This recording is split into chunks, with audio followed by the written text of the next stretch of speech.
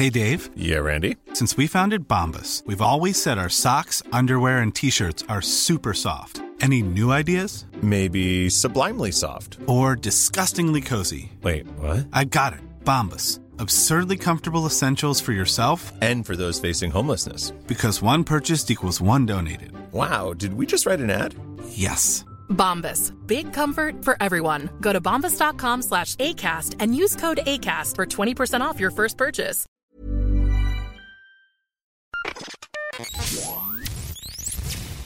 Hi.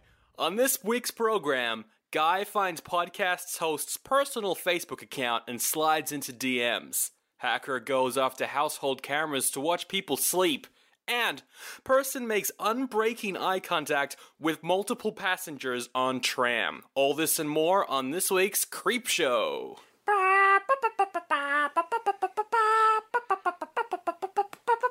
Yes, welcome to Creep Show. It's creepy but showy. My name is Sandra, and I talk like this now. Joining me, as always, is Zach. How you doing? I'm doing fantastic. How are you doing?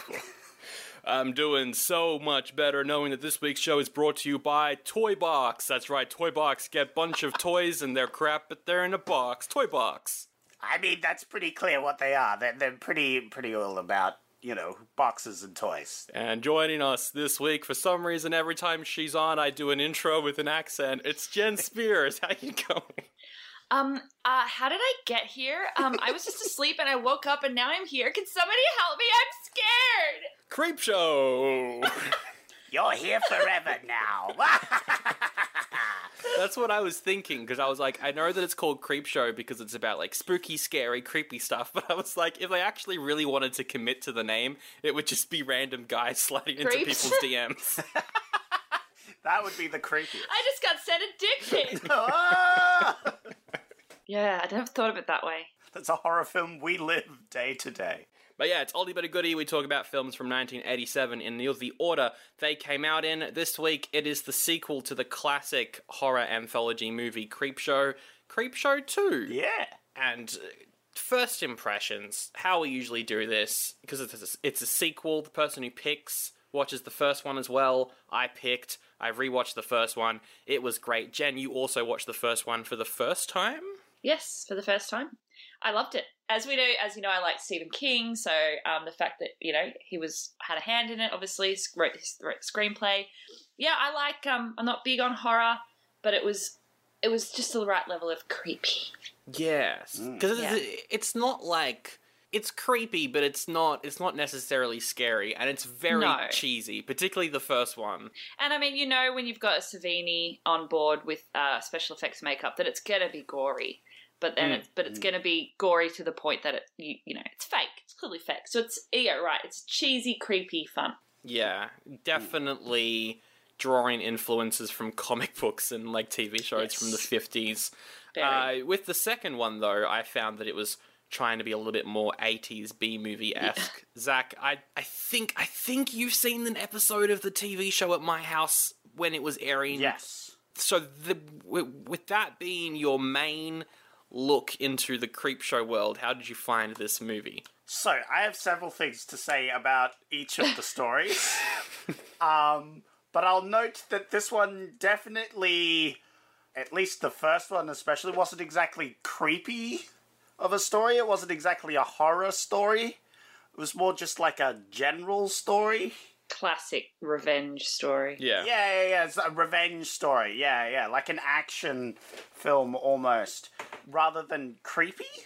Yeah. So that was definitely I actually quite liked the first story. Yeah. So it pains me to say that, but it wasn't exactly like a creepy horror. It wasn't anything new. Yeah. Yeah. And the second one's pretty good. I like this. That one's a horror. Okay. That one's pretty horror. I mean, in the horror creepy aspect. Oh, yes. Yeah. Like that one gives me existential dread thinking about it, It's like, creepy lake monster. One of my friends could let me fall asleep and get eaten. Maybe my friend will sexually assault me. We'll get into that. Yeah, exactly. Had you seen the first one, Zach? I remember that I definitely have seen the first one at some point when I was like 7, and I that's don't young. remember literally anything from it. Okay, that's probably good. There's no trauma there, because that seems like a young age. I was probably older. I was probably more like 11, but Yeah, okay. I can't remember anything from around there. Man, if I was 7 watching it, I'd be like, why is the guy from the Naked Gun trying to kill people? Yeah, That would be the scariest thing about it. yeah. Why is Gulliver buried in the sand? But yeah, the second one, it loses some of the magic, but I think because I'm such a big Stephen King fan, and these 3 short stories are so obviously based off Stephen King short stories, Yeah. that I still like it. But yeah, some of the magic I think is gone, unfortunately. But it's still alright. Yeah. I think a lot of the magic for me was lost in the animation in the second one. Like, I loved in the first one they just kind of flick through the comic book and then there's the story, whereas having the narrator introduce each story and the animation was a bit weird. I don't know. I'm like, spend less time on the animation and have another story in there, because the first one had 5 and this one had 3 and it could have easily had 4. So anyway. Yeah, the animation was quite low quality. Yeah. Well, and the last story, I felt like it went for a while. Oh yeah. Why did we need her internal monologue? Like, what? After every action scene, driving off through the snow. It was one of those stories where I was like, if this was written, this would be really interesting. I said that exact same thing. Yeah. Yeah, because it's filmed, it's just this actor talking to themselves in a car Like, for like now 10 I have a minutes. good excuse for not being home on time. And I was like, we don't need to know that. Just, we get it. We understand. We get the concept. All right, we'll go into depth with these stories in a second. But first of all, I do have to mention, as always, the show's lights are kept on by Patreon, the Bad Porridge Clubs over there on Patreon. So if you haven't yet, sign up. We did a poll. I don't know what the next episode's going to be on. Maybe the original Mortal Kombat films. It's looking like we're going to be covering those. I'd like to do those. So yeah. So yeah, you can check that out. Link in the description. But Zach, what were my other options for this week's episode? So, for this week, we had some interesting choices. We had The All-Nighter, which was a bunch of young adults graduating college. But there's drama. Of course. And apparently it was pretty popular, but it was also really garbage. Great. American Ninja 2, The Confrontation. Now this sounds like a movie. We definitely got to do this one at some point. That's 2 army guys find out that there's a big bad guy. And he's kidnapping all these Marines and brainwashing them to become ninjas. And we obviously, last week, we had some criticism over this plot line. Like, why didn't he just hire ninjas to begin with? It's 2 different skill sets, being a Marine and being a ninja. Just hire ninjas. Yeah, just get ninjas. Just don't go through the middleman of brainwashing Marines. I feel like that's an unnecessary step. Well, aren't Marines, like, pretty good at some shit already? Like, so you wouldn't have to train them. You just have to brainwash them into wanting to kill people. Oh, true. Just brainwash Marines into, killing people that you want them to kill. Oh, yeah. Why do they need to be a stereotype? Yeah. It's yeah. Yeah. Again, there's a lot of criticism here. Basically, all you're doing is teaching them to hide well.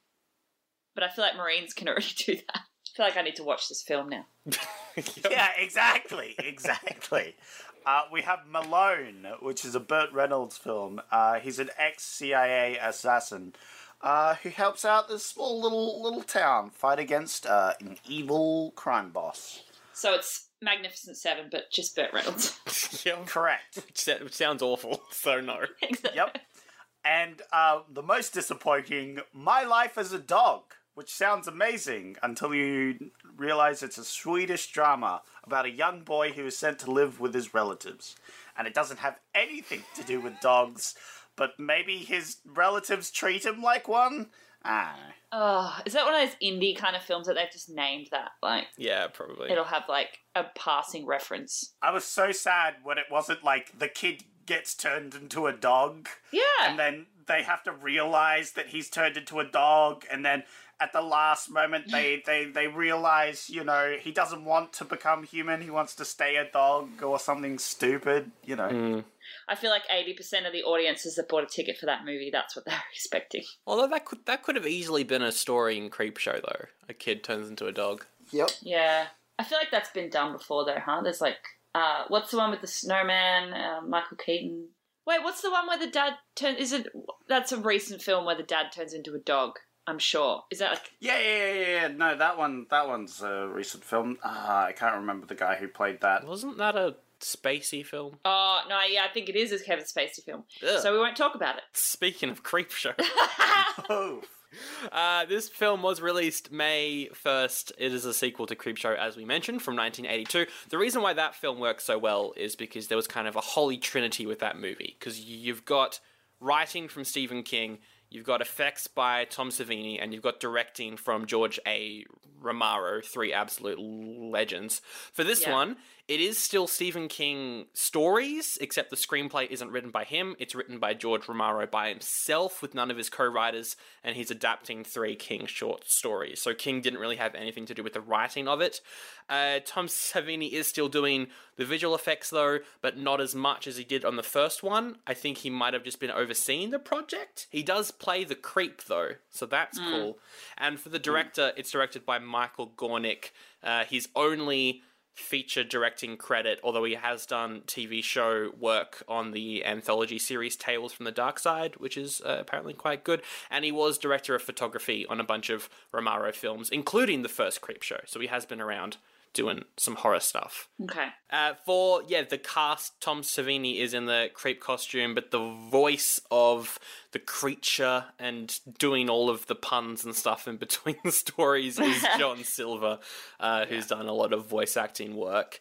There's also George Kennedy, who plays the shop owner in the first story. He's the police captain from the Naked Gun movies. He's very good. Ah, yeah, I liked him. I loved him. He was great. Dorothy Lamour from the Road 2 movies with Bing Crosby. She's in this as his wife. It's her last ever movie before she died in the early 90s. Oh. The four 25-year-old looking teens from The Raft aren't big names and haven't done anything, but one of them did almost die from hypothermia during filming that part of the film and had to be taken to hospital to recover before they could finish it. Huh. I wondered if the water was actually cold or if they filmed it in summer and it was actually quite warm. That's funny because literally one of the lines as they're getting in is that it's absolutely freezing and that they could die from it. So your heart might stop, it's very ironic. Yeah, that's very ironic that one of them nearly died when the film directly pointed that out. So yeah. For the third story, the lead is Lois Chiles from the Bond movie Moonraker. Yeah. And also Stephen King's in there as a truck driver, because of course he's great. Yeah. The one actor that I didn't pick up until I looked at it later was Holt McCallany, who plays the baddie boy in the first one. He's the boss in Mindhunter. Oh, okay. He's also white, playing a Native American. That's what I was like, I'm like, I don't reckon he's Native American at all. But sure enough, he plays Bill Tench in Mindhunter. Okay. So he is white as white is. Which I was not surprised, unfortunately. Yeah, that's a bit of a given, unfortunately. And then he gets murdered for it, because racism's bad. Yeah. Yeah. Everyone dies, always. Yeah, no one gets good endings in this. No, actually. No. Maybe the kid. Oh, yeah. Yeah, the kid, yeah. I would argue the ooze monster has a great ending. Yeah. Yeah, he's super happy. You're right, actually, because the ooze monster was very much the villain until that guy assaulted her, and then the ooze monster redeemed himself by killing him. I'm no longer rooting for this guy, because what a creep. Yeah, show. Well, for the reception, 29% on Rotten Tomatoes, audience score of 41, which is a massive drop from the 74% that the first one has. A lot of people say that it kind of missed the comic book charm and took itself a bit too seriously. But a lot of that is probably due to the fact that this cost $3.4 million, which is a massive drop from the $9 million that the first one cut. So their budget was basically slashed in half. Yeah, why is that? That's so weird. I'm not sure. The first one did pretty well. Yeah, you'd think after the first one doing so well that, you know. Oh, you know what it is? The first one was Warner Brothers. This seems to be a much smaller distributor. Yeah. You know, directors not as well known, not as, in my opinion, not as well known a cast either. Mm. They were kind of like, we'll see. But based off, $3.5 million, what do you think it made, Jen? Number 2, 3.5. So budget was 3.5 million. Yes. 10, 15? 10 to 15? I don't think it made much. Okay. Well, how about you, Zach? I'm going to go a bit higher. I'm going to go 25. That's my guess. Ooh. Well, the winner is Jen, 14 million. No shit. So it didn't make much at all. How much did the first one make? 26, 25? Yeah, it did well. Yeah. Now, we do have a segment that we've been doing this year, which is the tagline segment, because we realised that taglines from the 80s are hilarious. So, I've got the 3 taglines of this movie according to IMDb. You both got to pick your favourite. There are 3 of them. The first one is 3 blood-curdling tales of horror. Blood-curdling, I don't know about that. Yeah. When the curtain goes up, the terror begins. Well, we don't have... Yeah, okay. I like that one slightly more. Do cinemas even have curtains anymore? Even in the 80s, in 87? That's true. Yeah, but it's like a creep show, you know? So it's not like a creep movie. It's a creep show. So I'll give it that one. The last one is good to the last gasp. I like that. I like that one. What? I don't really get it, but I like it. Yeah. Okay, yeah, I'll give you that. All right, sure. Yeah. I have no idea what that's supposed to mean, but I like it. Not great taglines for this movie. Good to the last gasp. All right, let's just jump into the synopsis. It opens with the creep driving a car. The number plate of the car is creep, and he's like, "Hey Wow. kid, I've got a magazine for you to read." I am the child catcher, Yep. basically. Yeah. And the makeup's really good, and you're like, "Oh, cool. Yeah. This is gonna be." Yeah, the framing device is this cool creep guy. Boy, I love practical effects. I'm so glad that they have those in this film. Practical effects. And then it turns animated. Wouldn't it have been cheaper just to not animate it, do you think? Probably. Yeah. Like, you already had him in the makeup. Why not just do the whole scene in the makeup and then, like, all the consequential animation scenes? Just film them. I don't know. I don't know how they would have done the Venus flytrap stuff. That could have gone animation then at the end. Yeah, you could have had that last one. Yeah. It, like, turns comic booky at the end where Yeah. they get eaten, yeah. Well, because they did that in the first one. They had live action and then it went just... it didn't go animation... Well, it just went comic booky, and it was cool. I kind of liked the 80s cartoon sort of aspect of it, but it wasn't exactly high quality, unfortunately. No. And the voices of the other kids were like really young children voices. Yes. Yes. Like 7-year-olds voicing what should I assume were like 12-year-olds. Yeah. What the big bully or whatever it was that squashed the plant? I'm gonna get ya! Yeah. Yeah. No, that was almost for comical effect, though. I thought. I think you're giving them a lot of credit here, Zach. Yeah, because the framing device is, in the first one, Joe Hill, Stephen King's son, has this abusive dad, and he's like, I'm going to get a voodoo doll, and I'm going to make you feel pain. Yeah.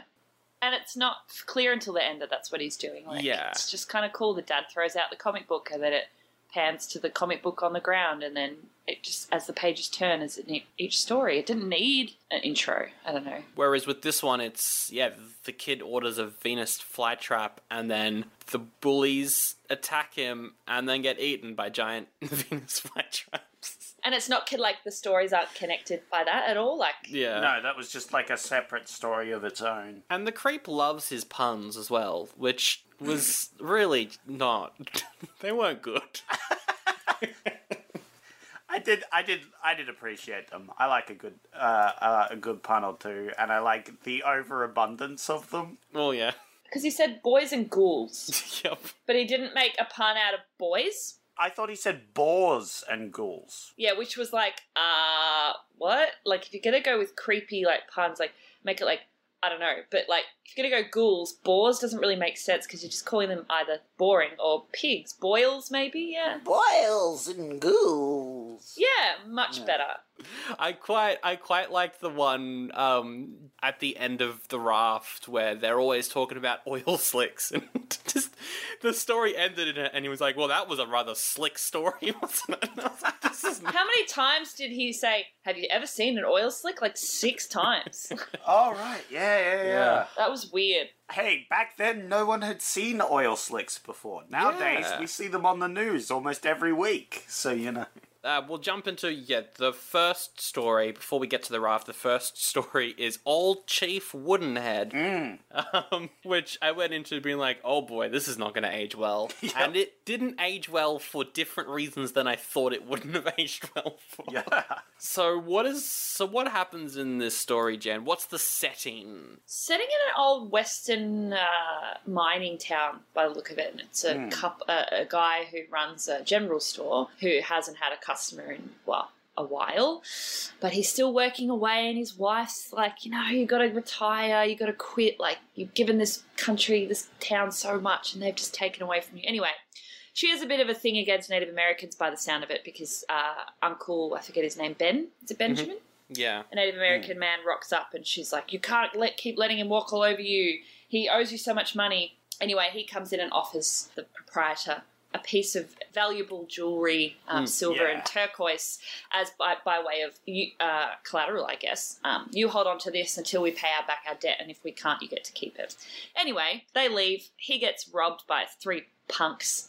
A fat one, a rich one, and a Native American one with a shotgun. During the robbery, both him and his wife are shot, killed.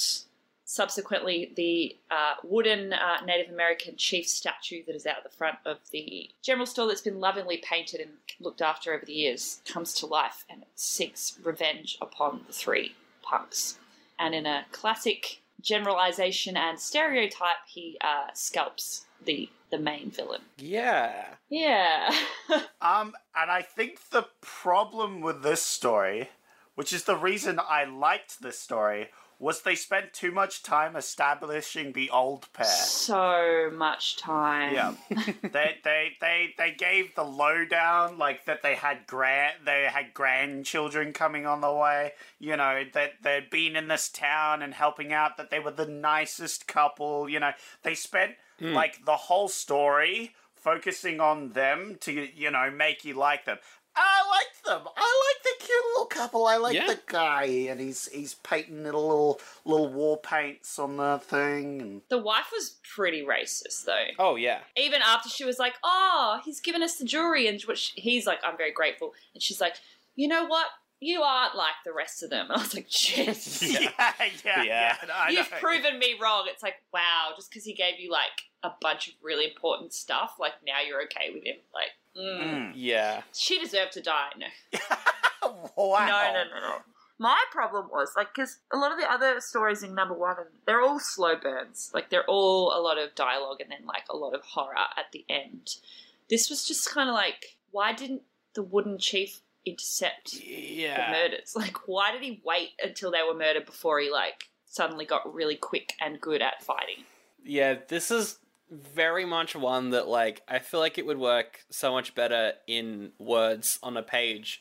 Yeah. Because you've got the setting up of the characters, and you'd be in their head a bit more, and that would be good, and then it would be, like, more of a punch in the gut when they die, and then you're like, well, now I want them, like, these bad people to get their comeuppance. Whereas when you're watching it, especially when the movie's called Creepshow, you're like, all right, when's the horror starting? Yeah. Well, that's the thing, and I think what should have happened is we should have had maybe, a 2-minute intro for them. It's like, oh, they're down on their luck. Oh, they're this nice couple. Maybe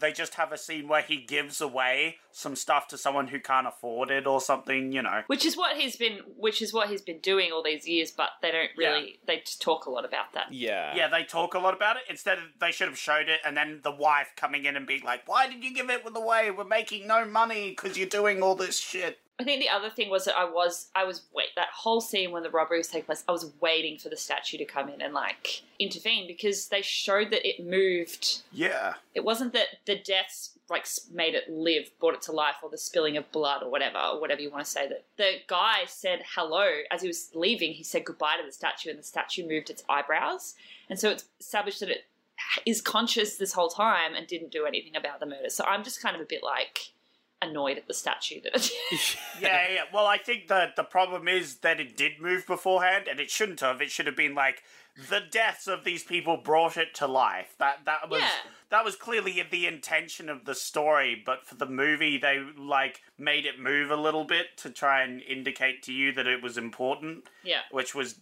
dumb and sort of ruins the story in that aspect. Yeah, agreed. Yeah, that's definitely a big issue with this one is, which I think it's the same with, there's a few other Stephen King adaptations where that happens as well, like the Pet Sematary, the first like Pet Sematary adaptation, it did that as well, where like it teased that just hold on, there's some violence that's gonna happen eventually, and that completely just ruins the tension and makes you expect certain things to happen, which is where this, you know, that the statue's gonna come to life. Yeah.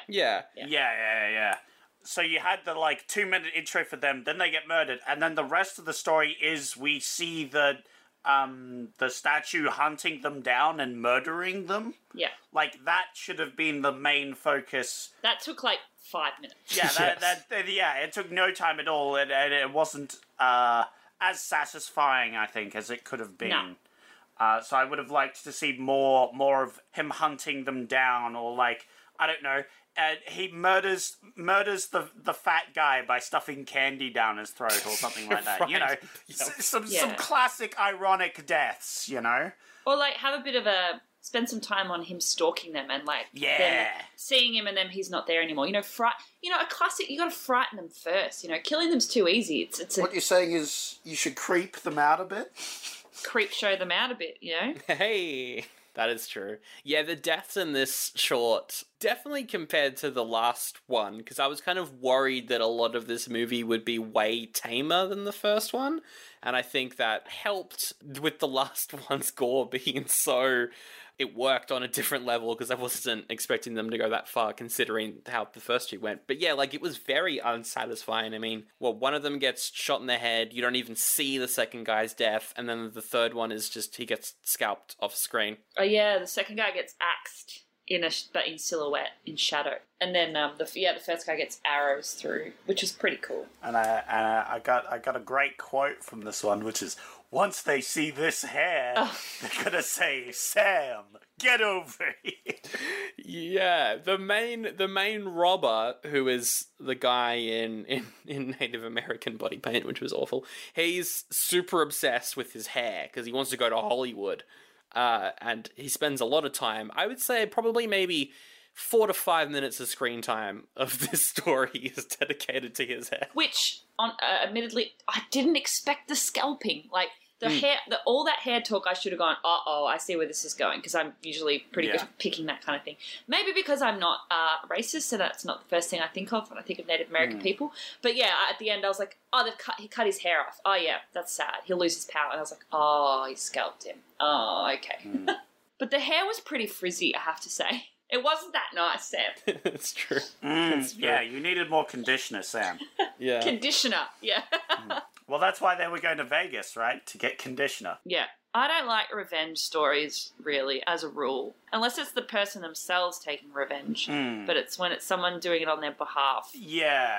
I don't know. It wasn't anything I hadn't seen before. Oh, yeah, that's true. And it ends with, which I thought was a really odd moment, where Uncle Ben comes back to the store and sees the statue holding the scalp and is like, thank you. I'm like, well, that's your nephew. No. At 2 points here. He's like, thank you, you can rest now. I'm like, what?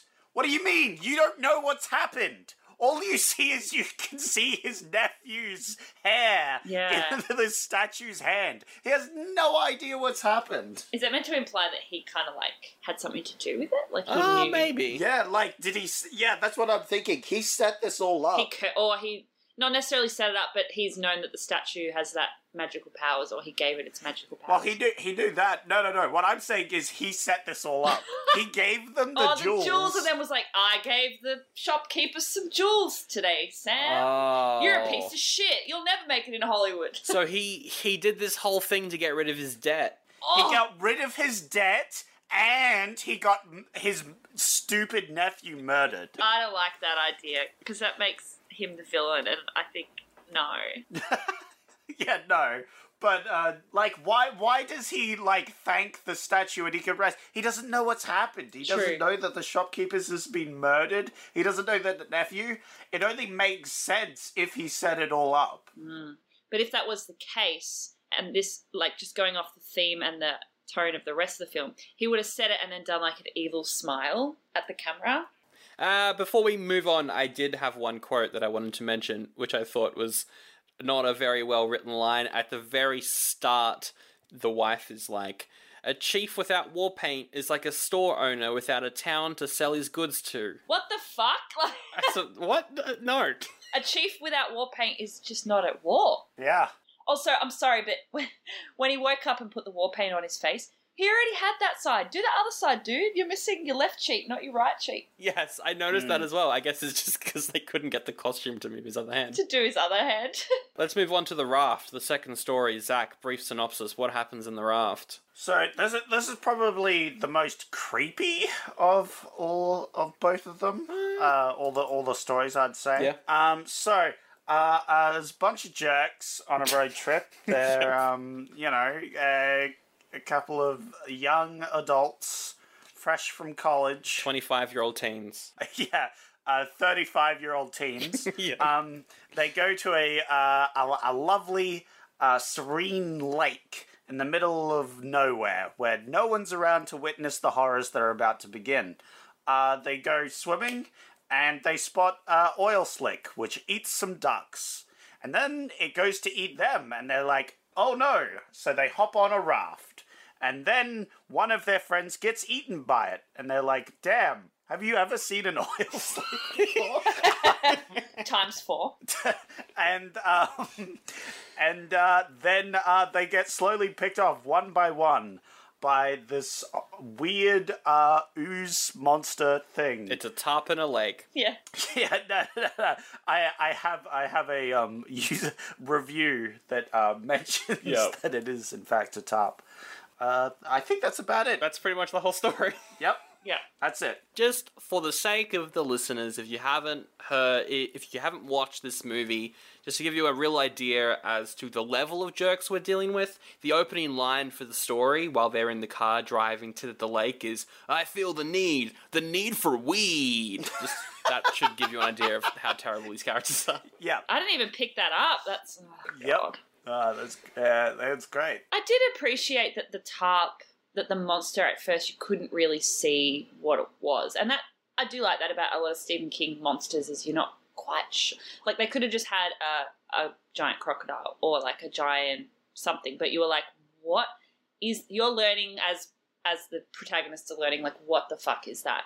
And then until it kills somebody, and then you're like, oh, okay, that's what we're dealing with. But you just have no idea. I mean, still at the end, you don't know what it is. No, but you know how it kind of kills, you know. Yeah. Oh, and the oil, like, there was some disgusting kills in this one as well. Yeah. I couldn't watch a lot of it, actually. I don't do well with, like, skin melting. Yeah. Melting and, like, wetness. I don't like wet horror. I think I've said this before. I don't like wet horror, like innards and blood and, like, melting and stuff. So I was having an awful time. Oh, that's right. I remember you saying that after that particular episode of Lovecraft Country. This is definitely in that level of, the skin. Because, like, there's that one where the guy's standing on the raft and it kind of comes up through his foot and, like, the skin just... gross. And then pulls him through and his leg's in the air. Yeah. And you're like, Jesus. And, like, stickiness, like, flesh being pulled off. Yeah, I was pretty grossed out as well by when the oil slick started making noises, and they were just fart noises, and I thought that some guy on the raft was pooping. Take this, you ooze monster. I do respect the setup of the classic trope of the whore, the jock the Fool and the Virgin, or the Madonna of the four characters, and then they fucked with the order of that. If you've ever seen Cabin in the Woods. So I was like, well, the Virgin, the redhead girl, she's like a bit shy and she's not smoking the weed initially, and, you know, blah, blah, blah. She'll either die at last or survive. She was the first to go. Yeah. So I was like, oh, that's kind of cool. They're fucking with the, like, classic order of that horror deaths, which was cool. And then the whore, as she's known, is kind of left almost till last. Yeah, left until that... the creepiest scene in the movie where... I just could not believe that that's what they did. This is the other thing about the sequel. The first film, like, horror in the 80s was well known for being very gross, very male-gazy, as we've seen with most of the films we've done this year. And, that was part of the appeal, was you go to it, there's some scares, and also some nudity. This film, the first one didn't lean into that at all, which is why I think that film is a classic. This one very much does. And, it's a little gross. Oh, I think it's very gross. Well, it was kind of like, I think it would have been, like, cooler isn't the right term, but if those two had been flirting maybe, or, like, they were dating or something, and, like, it was a consensual thing where they're like, we're so exhausted and scared, like, let's have sex in case we die, and then instead she was, I thought, dead, but then it turns out she was asleep. And he just fucking got all creepy and like, I was like, he should die. He's done. That's it. I don't care anymore. Yeah, well, he does die, and I feel like that's the most satisfying bit, is when he's like, haha, I've escaped, you fucking stupid thing, and then it just eats him. Oh, that was fun. I was like, it's gonna come out of the water. Like, come on. Yeah. At no point does he know that it can't, leave the water. It was just such an odd choice, I think, that moment. Just came out of nowhere. And I was reading a review where this guy, I've like screenshot it, and he said, Gornick, the director, Gornick even manages to elicit some eroticism out of the episode with some brief nudity as our ostensible hero, a teenage boy, finds himself unable to stop from fondling the passed-out hot girl he's been smitten with.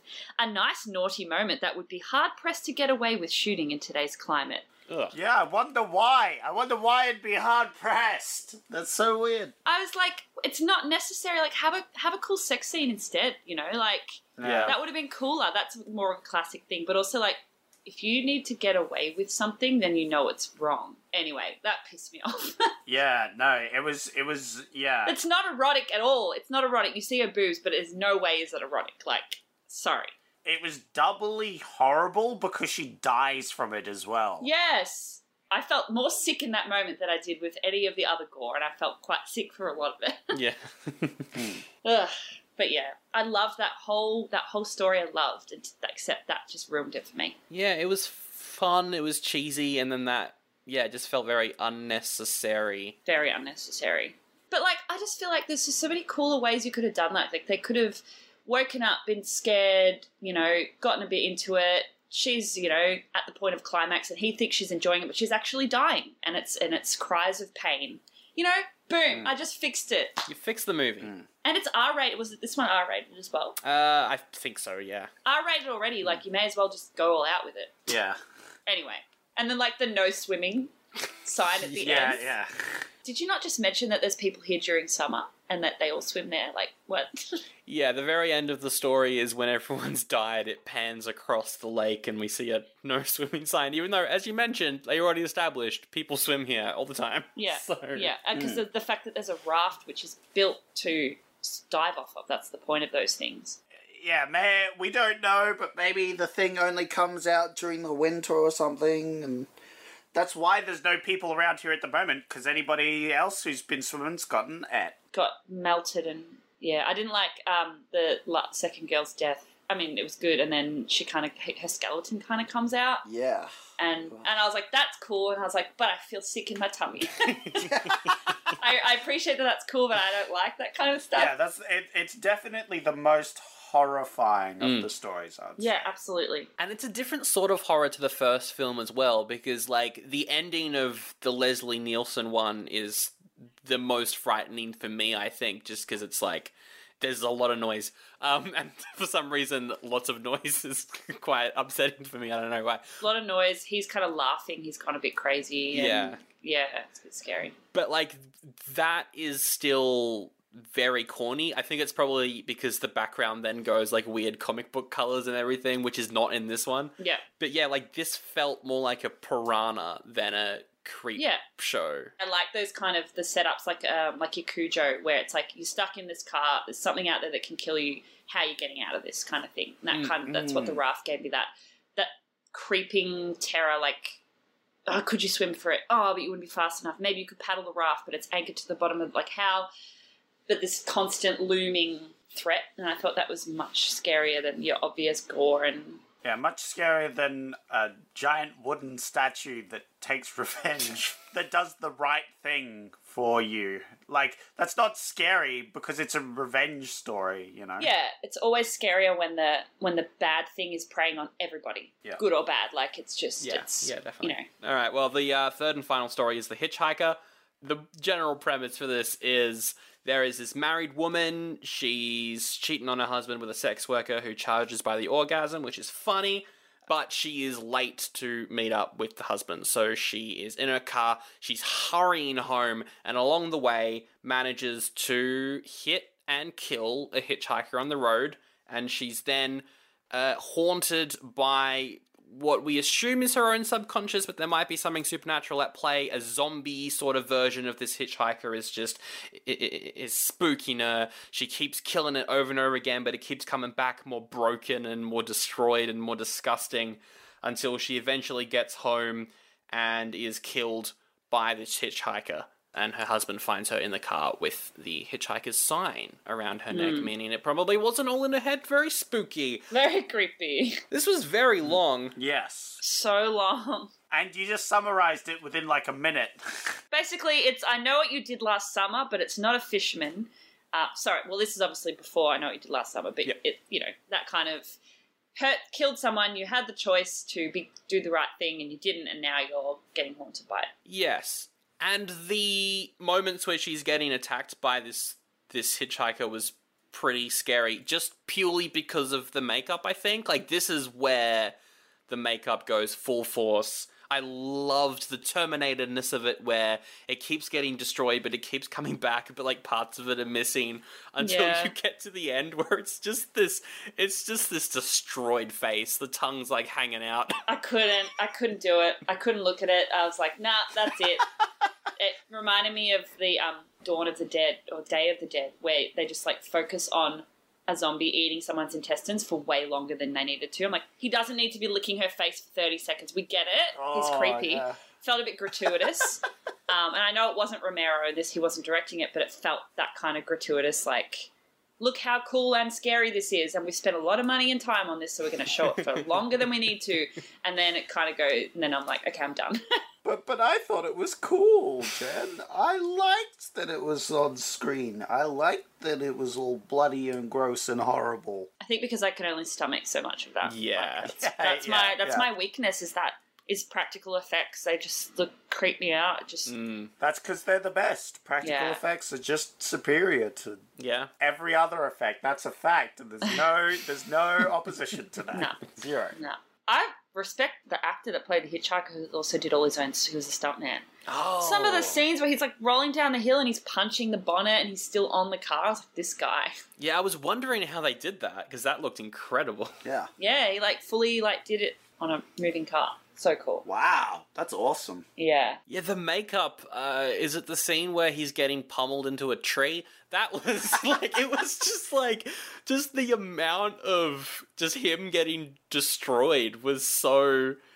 The chronology of the hitchhiker's body throughout this whole story, it was a journey, man. You know, he started off as a person, and then he got hit, and then he's kind of a zombie, and then, like, his arm gets, like, slightly, like, cut, and it's just, it carries across the whole thing. Just, like, stuff like that was really interesting.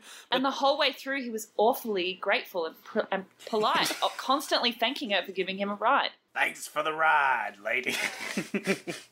She also, again, just, like, didn't react the way that people would react. Like, after she's killed him, she first sees him on the ramp, and then he's gone, and she kind of just, like, drives 100 meters and then stops and looks back. And I'm like, don't just drive, just keep driving. Like, why are you only driving 30 meters away? Like, sorry. Yeah, no one would stop there. They would just keep going. Oh, and that was when she said the line, you're seeing things, bitch. And I was like, why would you, first of all, why would you call yourself that?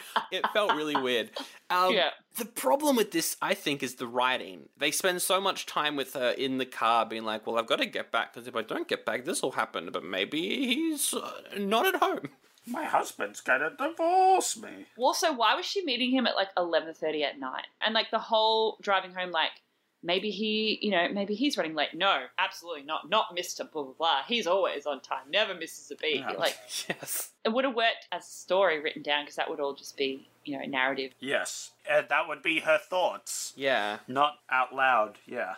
And they do narration at one point, which then made me think, why isn't all her dialogue in narration? That would have been annoying, and you would have had to film a lot of B-roll, but it would have felt more natural. Oh, yeah, because when she's driving off with the completely destroyed car that shouldn't be moving, that's all narration, isn't it? Yeah, it is. Also, I loved just the car getting more and more destroyed as well. It was pretty funny. yeah.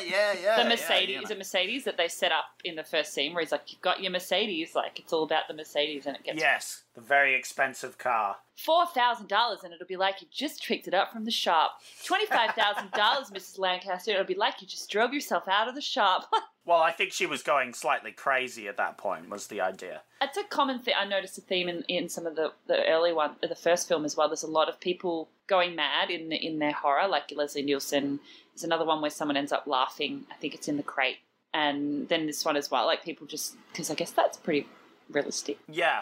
Well, she first hits a guy, which is already a traumatic experience for her, and then she keeps having to kill the same guy over and over again. Yeah. And he keeps appearing. She's probably going a bit crazy, and I think the sort of allegory, some sort of meaning in this is that as her car gets more damaged, as he's getting more damaged, she is also getting more damage, but mentally. That is a theme, though. I'm just thinking about it now, and half of the stories in the TV show are also about people slowly going insane. Yeah. There was one in the recent season, Pesticide, I think it was called, that makes no sense. But the entire arc is just this guy going slowly more and more crazy.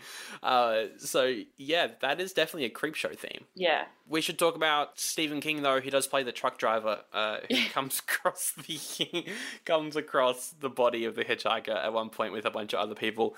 He's great. His acting in these movies is ridiculous. I think that's the idea. He hams it up. Yeah. It's great. But yeah, that might be it. Because then it ends with the final animated short of the bullies chasing the kid into a corner and then getting attacked by giant Venus flytraps. Are we led to believe that every issue of the Creepshow magazine that he's been ordering a Venus flytrap, and he's been planting them and cultivating them in this place? I guess, or is it a part of the book?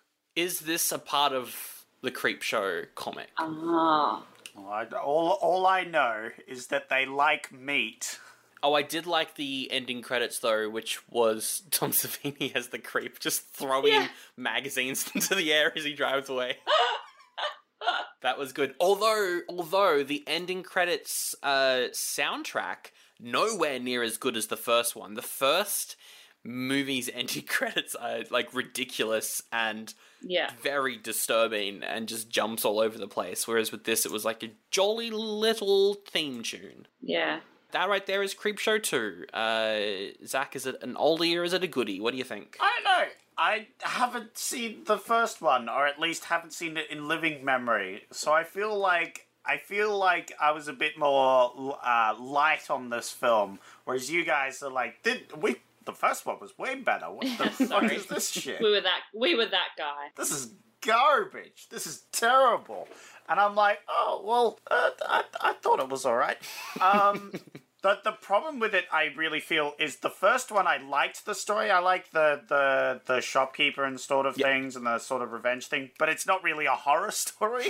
It's not creepy. And the last one's weird because it's got the self-narration thing. But I don't know how horrifying it was till the very end, where he's just like a bloodied mess. Yeah. That was obviously a bit horrifying, but I don't know.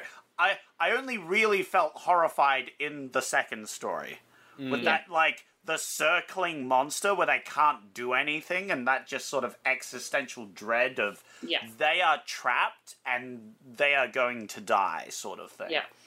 That really got to me, the horror aspect. Yeah. The rest of the stories, Yeah, and the kind of compounding of that horror. Like, at first you're like, oh, that's a bit creepy. Oh, it kills people. Okay, well, it can't get us. Oh, it can get up through the bits in the raft, so we're not even safe on the raft. Like, that kind of adding... The escalation of the horror. Because at first he sees the ducks die in it, he's like, oh, that's not good. What is that over there? And then it looks like it was going to murder them, and then it does, and it's just all escalates until finally it jumps out of the water as a big wave and just... Just felt like a lot of a better pace, and yeah. Whereas the other two stories didn't feel as fleshed out. Hey. I don't know. I'll probably give it an oldie, but I would look to, see the first one, probably. By the sound of it, it's much better. Gets an oldie from me. I just don't think it aged very well. Whereas the first one, even though it's older, it's still really cool. Yeah, other than the raft story, which got ruined for me in the last, minute of it, it's an oldie. Yeah, I wouldn't go and watch it again. The second one was creepy. The first one was a revenge story, and the last one was, in my opinion, gore for gore. Like, for gore's sake. Like, look how cool we can do stunts and makeup. I found the first one interesting, but there were a few things that held it back. As you mentioned, it's not really scary. The second one had some good stuff, but then also, it got kind of ruined at the end for me. And the third one was visually impressive, but I didn't care. Again, it was like a story that we'd seen 1,000 times. I don't know how many times at the time when that film came out that story had been done, of the, like, kill somebody and then be haunted by them, or your, subconscious... well, that's the thing, right? It doesn't... Nowadays, we're looking at it through the lens of all these other things that have come out. Yeah. And that's deliberately why we're not calling it bad, we're calling it old. Yeah, old. Yeah. As well, like with the first one, a lot of the first one is stuff that we've seen before as well, but that comic booky style, I think, is so much fun, and it really... There was so many, like, the moment in the crate one where the monster kind of rears up and roars, and behind it goes all, like, red and blue, and it's, like, framed in, like, a triangle, and it's just like, that's cool. Yeah. Yeah. Wow, guys, that sounds so much fun. I'm so glad I didn't watch it. I mean, I gave it to you. You could have watched it. But Yeah. I'm absolutely going to watch it after this. But I wanted the perspective of someone that hadn't seen it or hadn't seen it in living memory. And it was Yeah, I'm going to go... Oh, I really wanted to like this, but I'm going to go oldie as well, I think. It relies on that middle story, and that's not as good. It's not good enough to carry the whole film. Yeah. Yeah. Before we get into the next few segments, though, a quick roundup on the sequels, because there are multiple sequels to this. Originally, Creepshow 2 was meant to be 5 stories long, like the first one. The other 2 were going to be based off the King short stories Pinfall and Cat from Hell, the last of which sounds great. Yeah. They couldn't make them work with the budget, though, so instead the George Romero script for Cat from Hell was made as a part of a 1990 anthology movie called Tales from the Dark Side, instead, based off the TV show.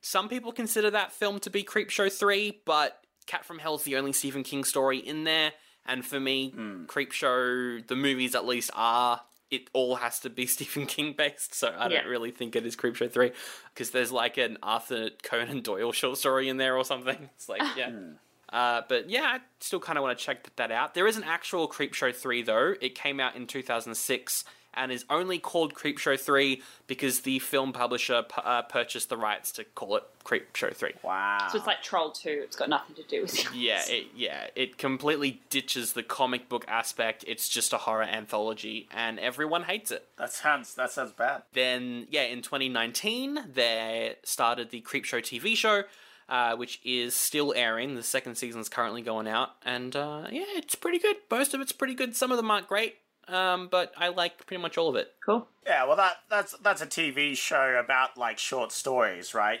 Some of them will be better than others. Yeah, exactly. Surely. Yeah. I particularly loved, I think it was called The Finger, which was this weird, like, E.T., but very stupid and gory version. That was very funny. So yeah, I highly recommend that. Oh, and the Christmas special as well, which was like a Were Animals Anonymous, which was this like anonymous meeting of a bunch of people that turn into animals when the full moon comes out. That's great. That sounds so ridiculous. Instead of pitching our own sequels, Jan, this year we are doing an add and remove segment. Okay. Where if there's one thing from the movie that you would add and one thing that you would remove to make it better, Zach, what have you got? Well, I think we can all agree on we can add or remove, just change the molestation scene. Yeah. Yep. Make that a bit better, because that saves the one good story that we have.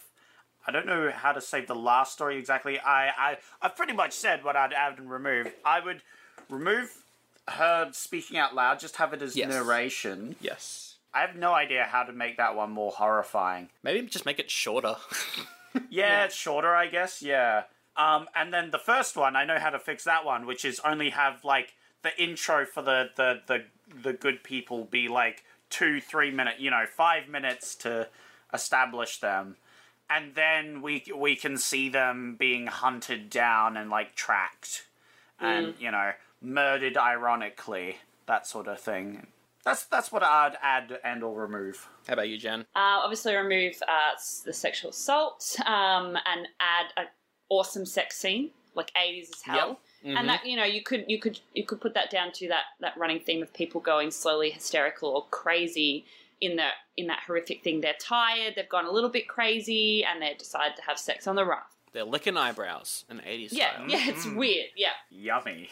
And then I would probably remove her inner monologue from the third one and make it either not at all or narration. Make it shorter, or instead of just having him clinging to the car constantly, I don't know, have him more stalky, make it a little bit more creepy as opposed to just like, it's a lot of action for the whole thing. Driving through forests and things, like it was a lot. Maybe it happens over like a week. Yeah, Yeah. No matter where she goes, she gets the car fixed or something, and I don't know. There was so many times where I was like, he's going to be in the back seat, like he'll pop up through, things like that. Look in the rearview mirror, there he is. Like more jump scares, even though I fucking hate jump scares. Put more jump scares in. Yep. The first one, same with Zach. Like shorten the start and have a longer. Maybe I just like people being hunted and stalked. That's just a running theme here. Sounds great to me. Remove the in-between introductions. Get rid of them. I hated them. Hated the creep character. I thought he was annoying. It reminded me of, and I know that it, again, like Zach said, looking through the lens of stuff you've seen since, but we can't help but do that. What was that TV show? Scary Stories. Happened to a friend of a friend. Freaky Stories, was it? I think it was just called Freaky Stories. I just loved the first one, the way they did it with the comic book. So, yeah, remove those in-between bits, shorten the stories, and have an extra story in there.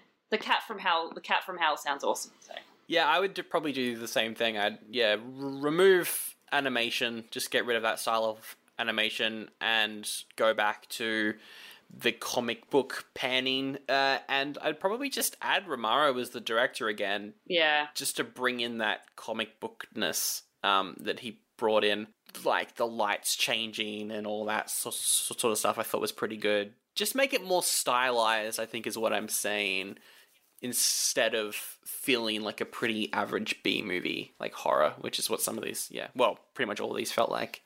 All right, we'll move on from that to the other new segment we're doing this year, which is the checklist. This is the segment where we have a list of tropes, Jen, from all the films we've done this year, and we slowly add to it. We're going to go through the list, see how tropey this film is compared to other films this year.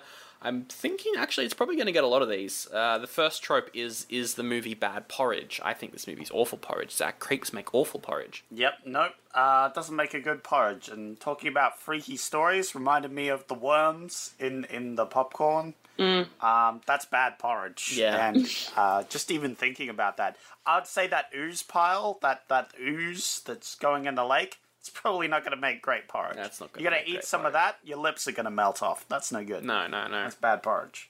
Jen, what do you think? I don't know what that means, so I'm going to say bad porridge. I would not eat it for breakfast. No. Correct. Then it's bad porridge. Boom. Easy question. Is the whole point of that trope to confuse guests? Maybe. Bad porridge. Maybe. Yeah. Yeah.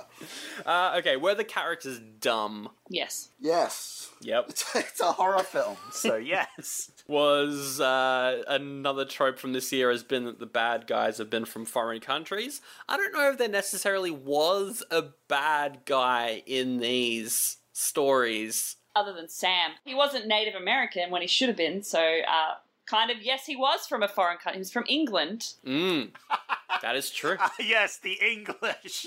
Colonialism. Yeah. Bang. Colonialism was the villain the whole time.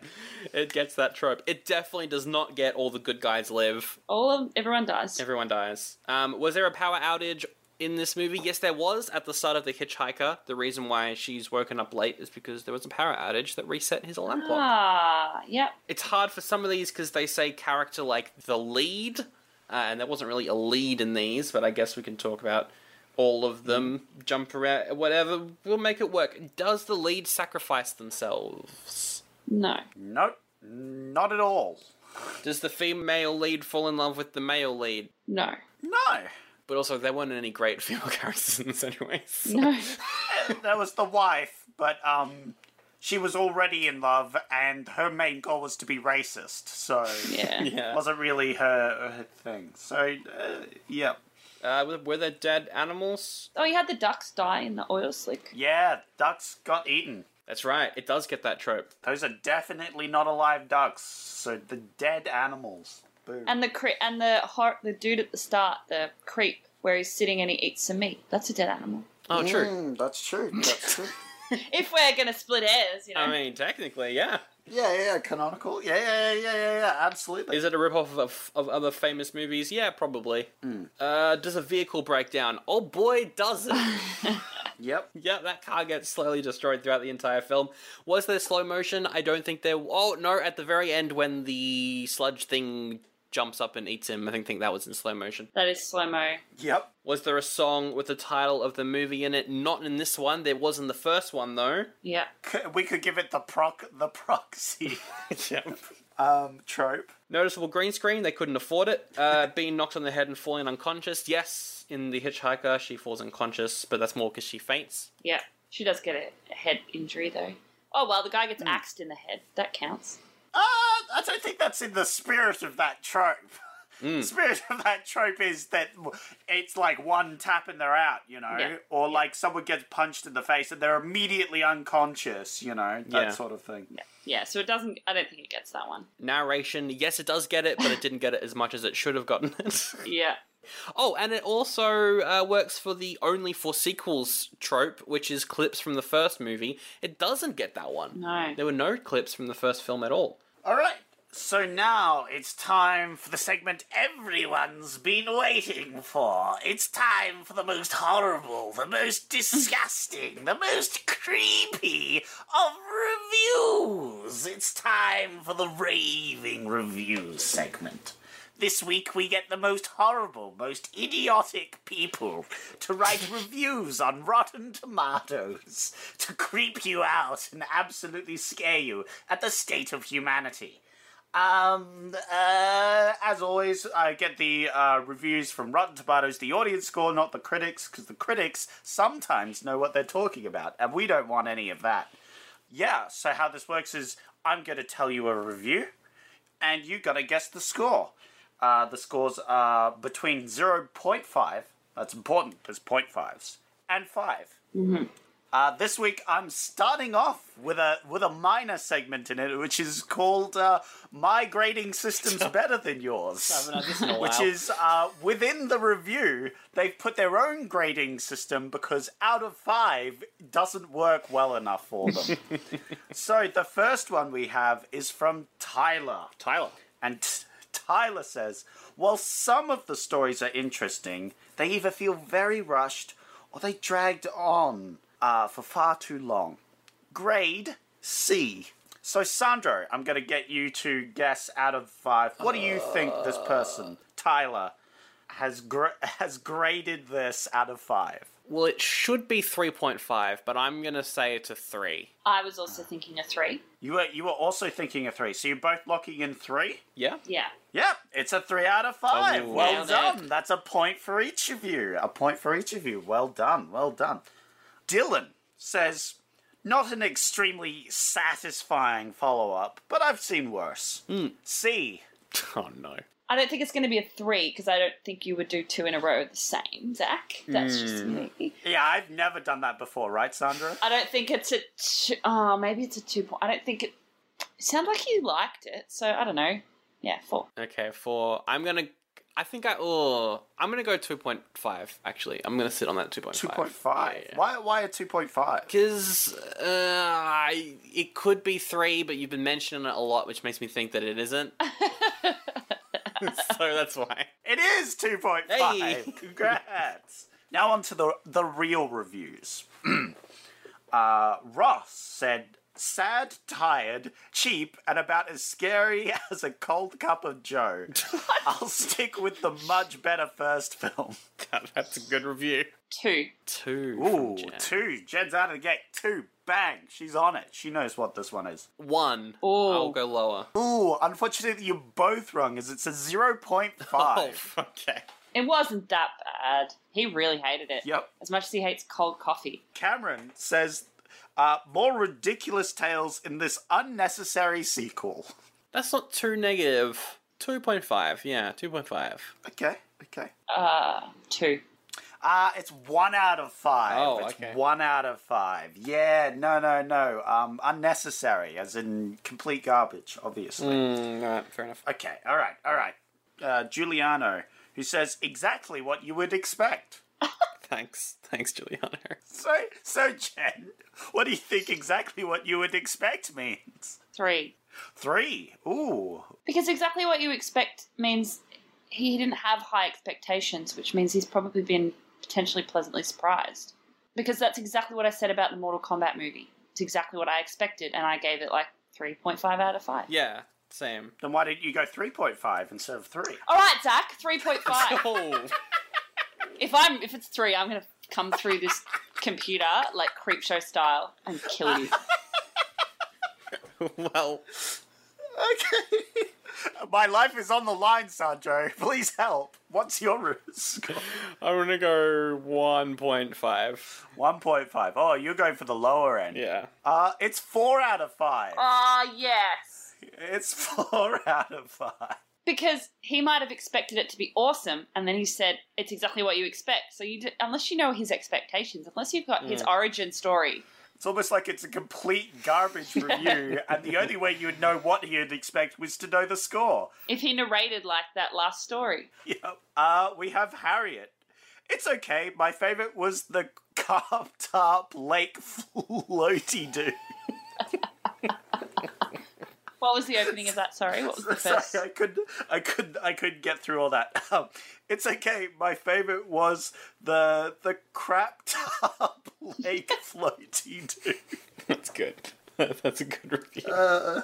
It's okay. Okay usually means like 3.5. You're guessing 3.5. Okay, Sandra. Sorry, that one makes me laugh every time I read it.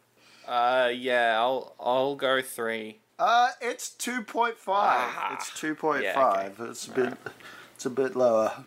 What's the scores so far, Sandra? Jen's on 1, I'm on 2. Yikes. Mainly just got those from the opening two ones. Yep. All right, Jen, this is the one to bring it back. All right, so you've got to be in sync with Liam. All right, reviewed on the blog http:// less-than-3films.blogspot.com/2010/5/creepshow2 Gornick at 1987.html. What do you think he rated it? Oh no. What was the review? That was it. That was the review. Is it a link to this person's blog? And so we assume that when you click on it, he's done a pretty in-depth review. I'm going to go 2. 2, alright. 2. Why is that? Why is that? I don't know. Okay. That's fair. I'm David Lynch. I'm not elaborating. I don't know. Yeah, no. That's very fair.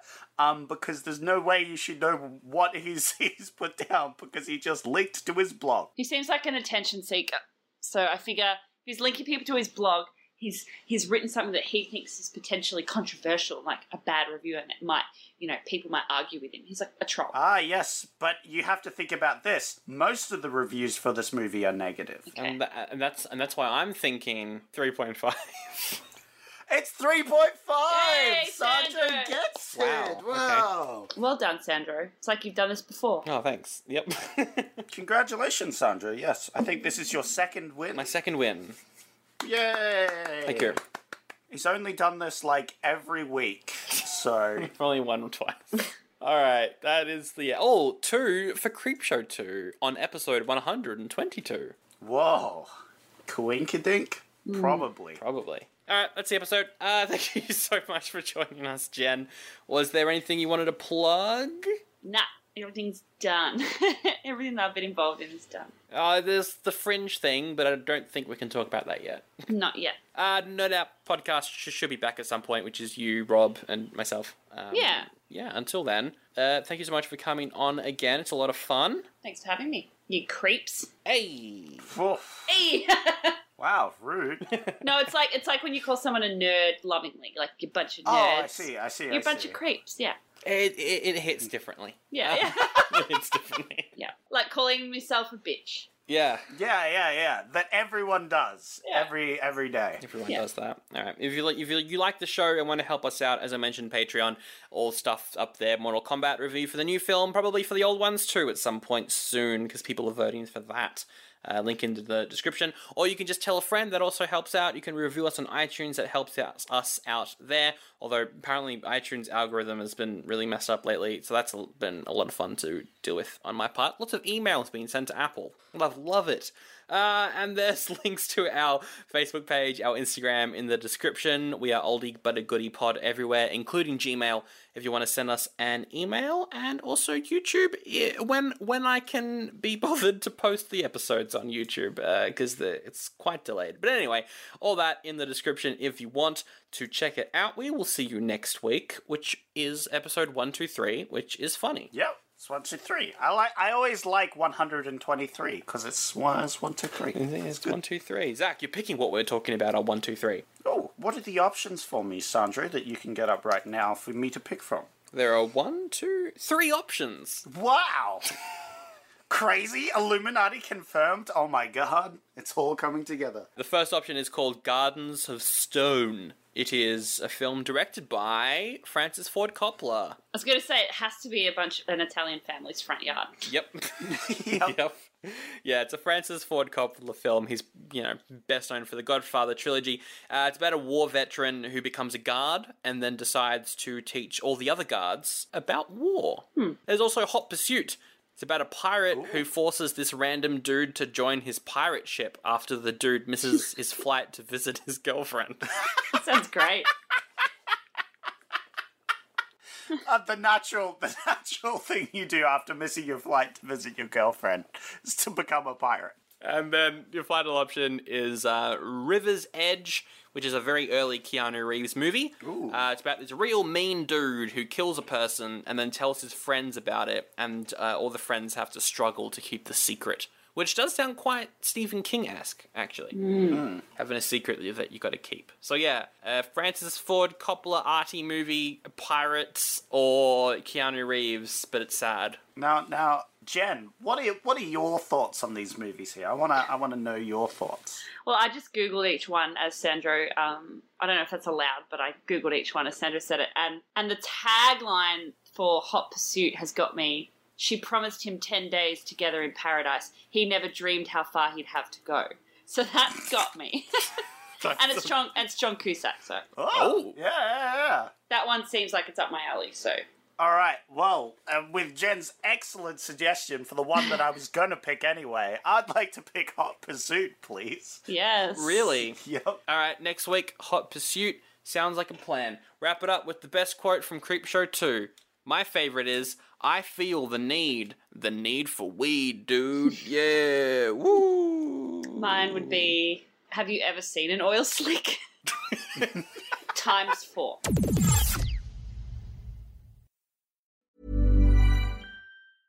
Hey, it's Paige DeSorbo from Giggly Squad. High quality fashion without the price tag. Say hello to Quince.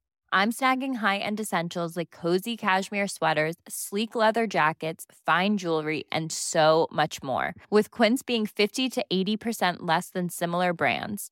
And they partner with factories that prioritize safe, ethical, and responsible manufacturing. I love that. Luxury quality within reach. Go to quince.com/style to get free shipping and 365-day returns on your next order.